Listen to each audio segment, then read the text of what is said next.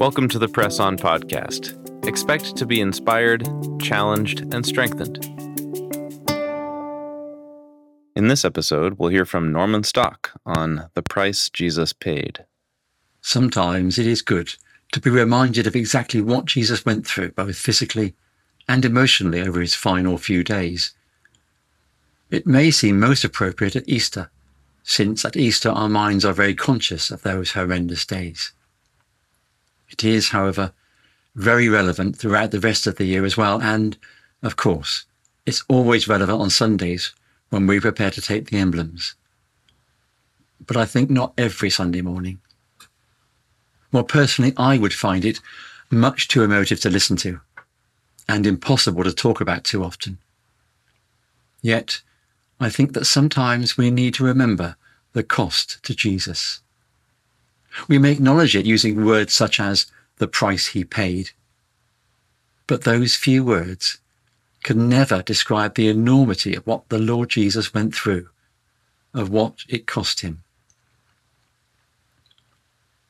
Of course, what happened over those 3 to 4 days around the Passover has to be taken in context. The build-up to it cannot be ignored.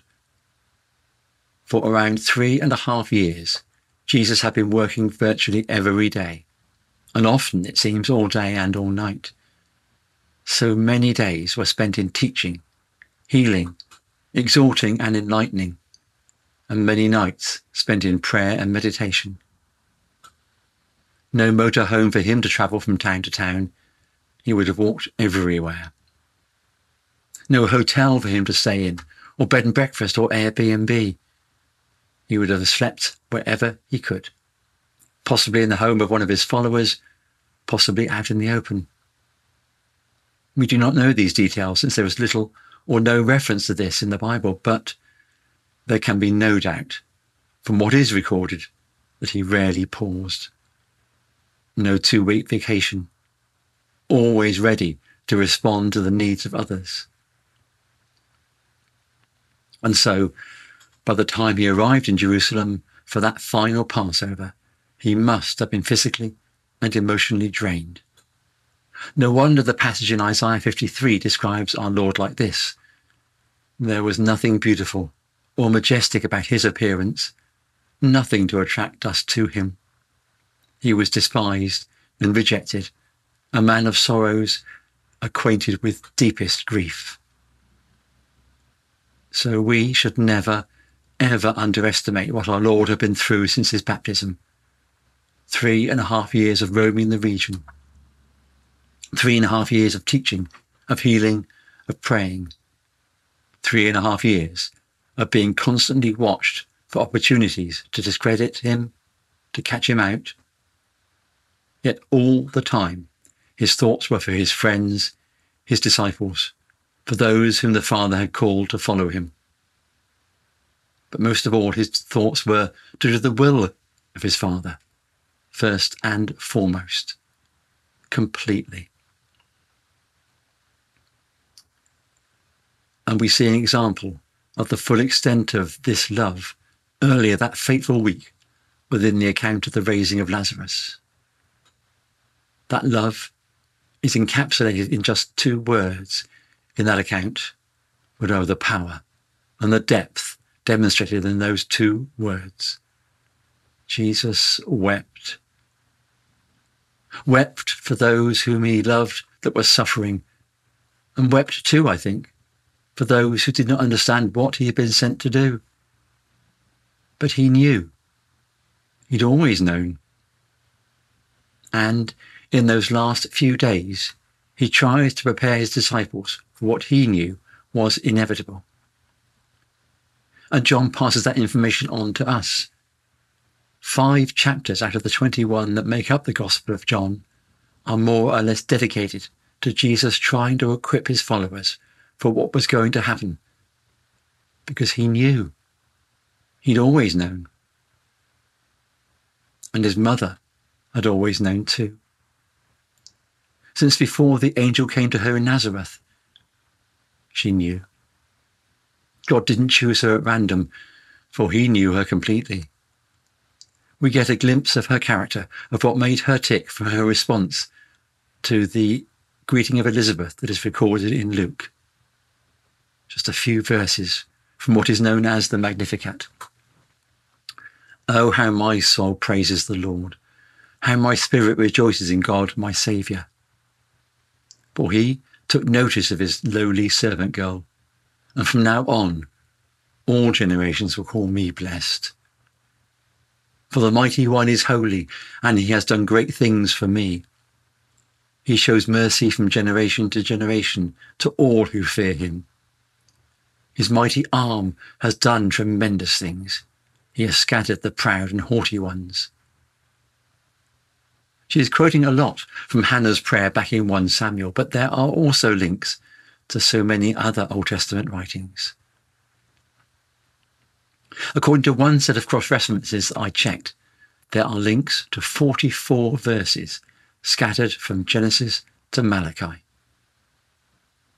Now, in a culture where education was focused on males, it is quite amazing that both Hannah and Mary clearly knew and loved the Word of God. Later, she was reminded by Simeon, as if she needed reminding, when she and Joseph took the baby Jesus to Jerusalem to present him to the Lord. We can read what happened there in Luke chapter 2. Simeon, guided by the Holy Spirit, meets them in the temple courts. Luke tells us that it had been revealed to him that he would not die before he had seen the Lord's Christ. So it is not hard to imagine his excitement when he sees this baby, the baby that the Holy Spirit had guided him to. But it isn't his excitement that I'm interested in at the moment, rather his words to Mary. And we are told in verse 34 of Luke chapter 2 that he directs his words specifically to her. Listen carefully. This child is destined to be the cause of the falling and rising of many in Israel, and to be a sign that will be rejected. Indeed, as a result of him, the thoughts of many hearts will be revealed, and a sword will pierce your own soul as well. A sign that will be rejected. Ominous words. But his final words are the most telling and personal to Mary. A sword will pierce your own soul as well. With joy, she would recall the words of the angel as he told her she was to bear the Messiah, the one who would be called the Son of the Most High.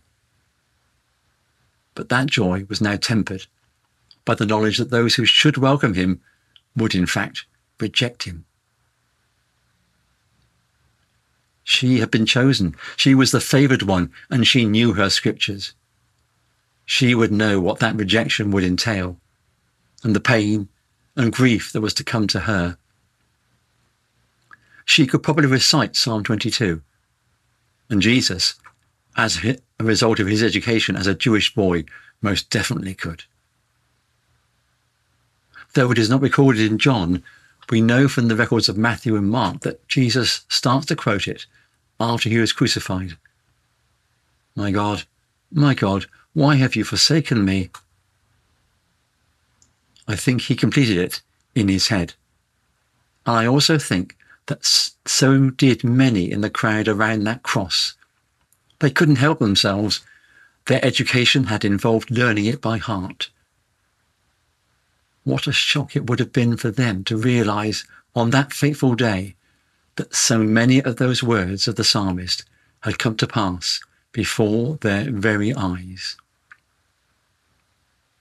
But we'll come back to those words again shortly, because I want to think for a little while about what had happened shortly before the crucifixion, to remind us all of what Jesus suffered for me and for you.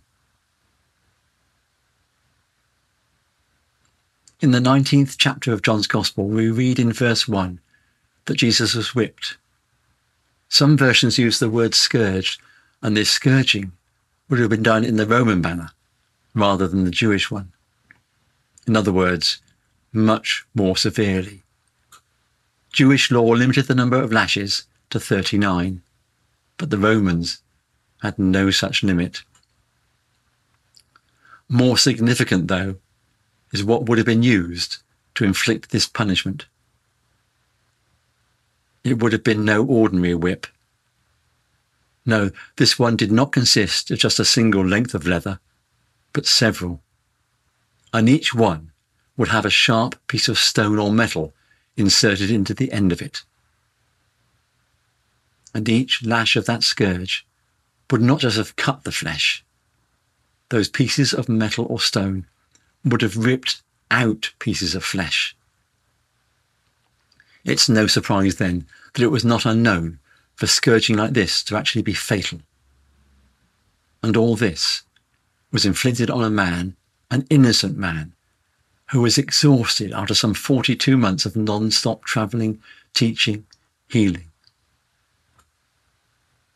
Those of you who have seen the Mel Gibson film The Passion will have some idea of what Jesus Christ had to endure.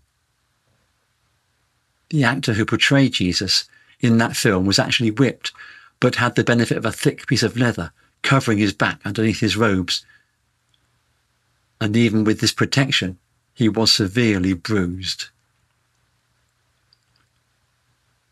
I find it impossible to imagine the agony that Jesus endured for me and for you. Endured because of his love for me and for you. And then a crown of sharp thorns was put on his head. Actually, it almost certainly wasn't just put on his head. I suspect it was rammed on with as much force as a hardened Roman soldier could manage. And then he was led away to be crucified. And I want, for a few minutes, to talk about crucifixion. It's pretty clear today that Psalm 22 was talking about crucifixion when it refers to the piercing of his hands and his feet. But Psalm 22 was almost certainly written about 1,000 years before the events we are currently talking about. And the first incidence that's recorded of crucifixion was about 500 years after Psalm 22 was written. So for many, many years, the horrendous truth behind those words was hidden from many. But Jesus and Mary would both have heard of crucifixion, as it was a widely used form of execution in the Roman world. They may have even seen the results, as the victims were often left on display for days, the sight intended to act as a deterrent to others. They would have known what lay ahead. So Jesus knew. He'd always known. It is not clear at all whether Jesus was nailed to a single upright or, as is often depicted, an upright with a crosspiece. Descriptions of both exist in the historical records. But what is recorded is that where there was a crosspiece, it was often this that the victim was forced to carry. And that piece alone could weigh 45 kilograms, which is about 100 pounds or 7 stone 2 pounds. And this is not an insignificant weight to carry, especially for a man who, already exhausted, had been subject to the brutality of scourging. The victim would almost certainly have been nailed to the crosspiece. Most depictions of Jesus on the cross show that nails in his hands, but the Greek word translated here as hand can mean the arm from the elbow down.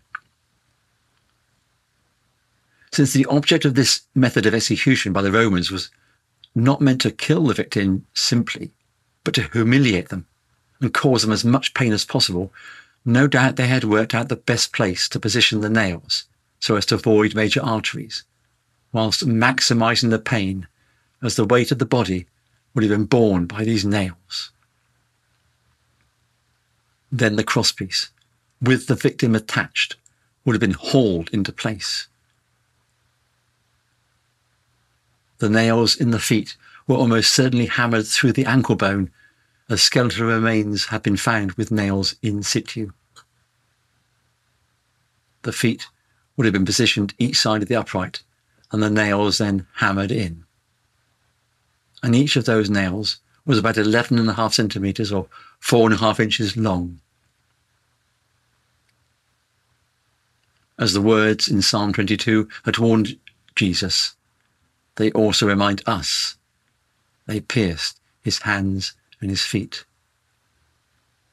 And as the crowds surrounded the cross, recited the words of Psalm 22 in their heads, they too were reminded. Death was almost certainly caused by asphyxiation, but it was a slow and an agonizing death. It might take hours, it could take days, and it was literally excruciating pain. Our English word excruciating comes from the Latin excruci, meaning out of crucifixion. And this is what our Lord endured. Vicious scourging, humiliation, excruciating pain, and an agonizing death. Jesus endured that for me and for you. And remember those absolutely amazing words. For the joy set before him, he endured the cross, scorning its shame, and sat down at the right hand of the throne of God. Hebrews 12, verse 2. And that joy had many dimensions. Firstly, the resurrection, and then the glorification by the Father. But there was also the joy of knowing that he had made a way for you and for me to come back into the presence of the Father, to have a close and intimate relationship with him. Wow, what an amazing gift. Grace upon grace, for he is alive. Hallelujah. And because of that resurrection, because he is now our living Lord, we are no longer hopeless. It is our loving Father's good pleasure to give us the kingdom. We must never forget the pain, the excruciating pain, and the humiliation he endured in order to achieve that. But like him, we can look past that and look to the joy that is set before us, the prospect, the sure and certain prospect of hearing those words.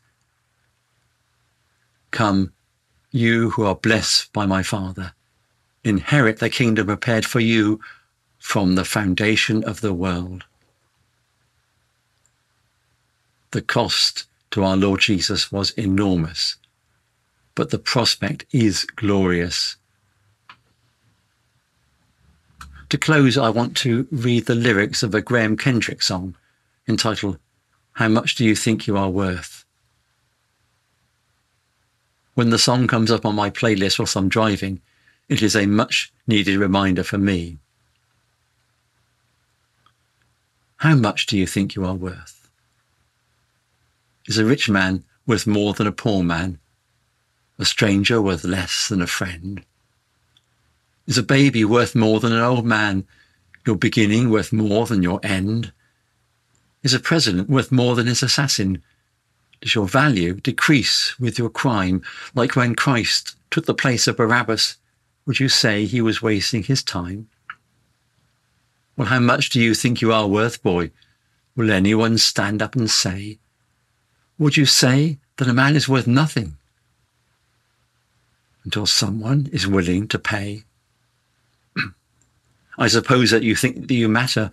Well, how much do you matter to whom?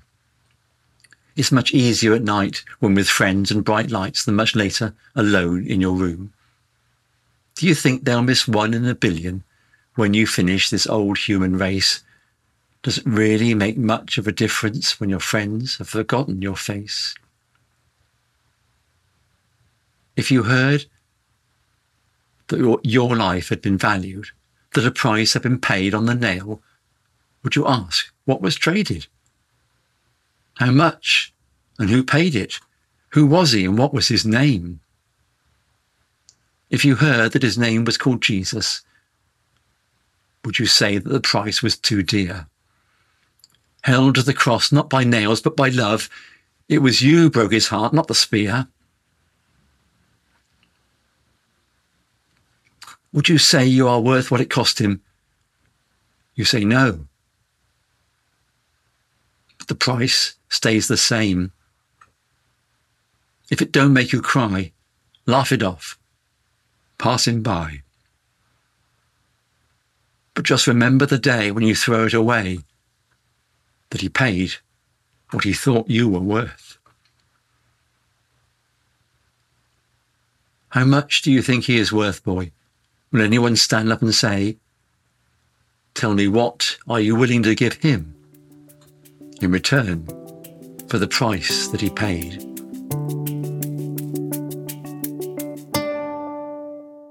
We hope you've enjoyed listening to this article by Norman Stock. For more, you can visit pressonjournal.org.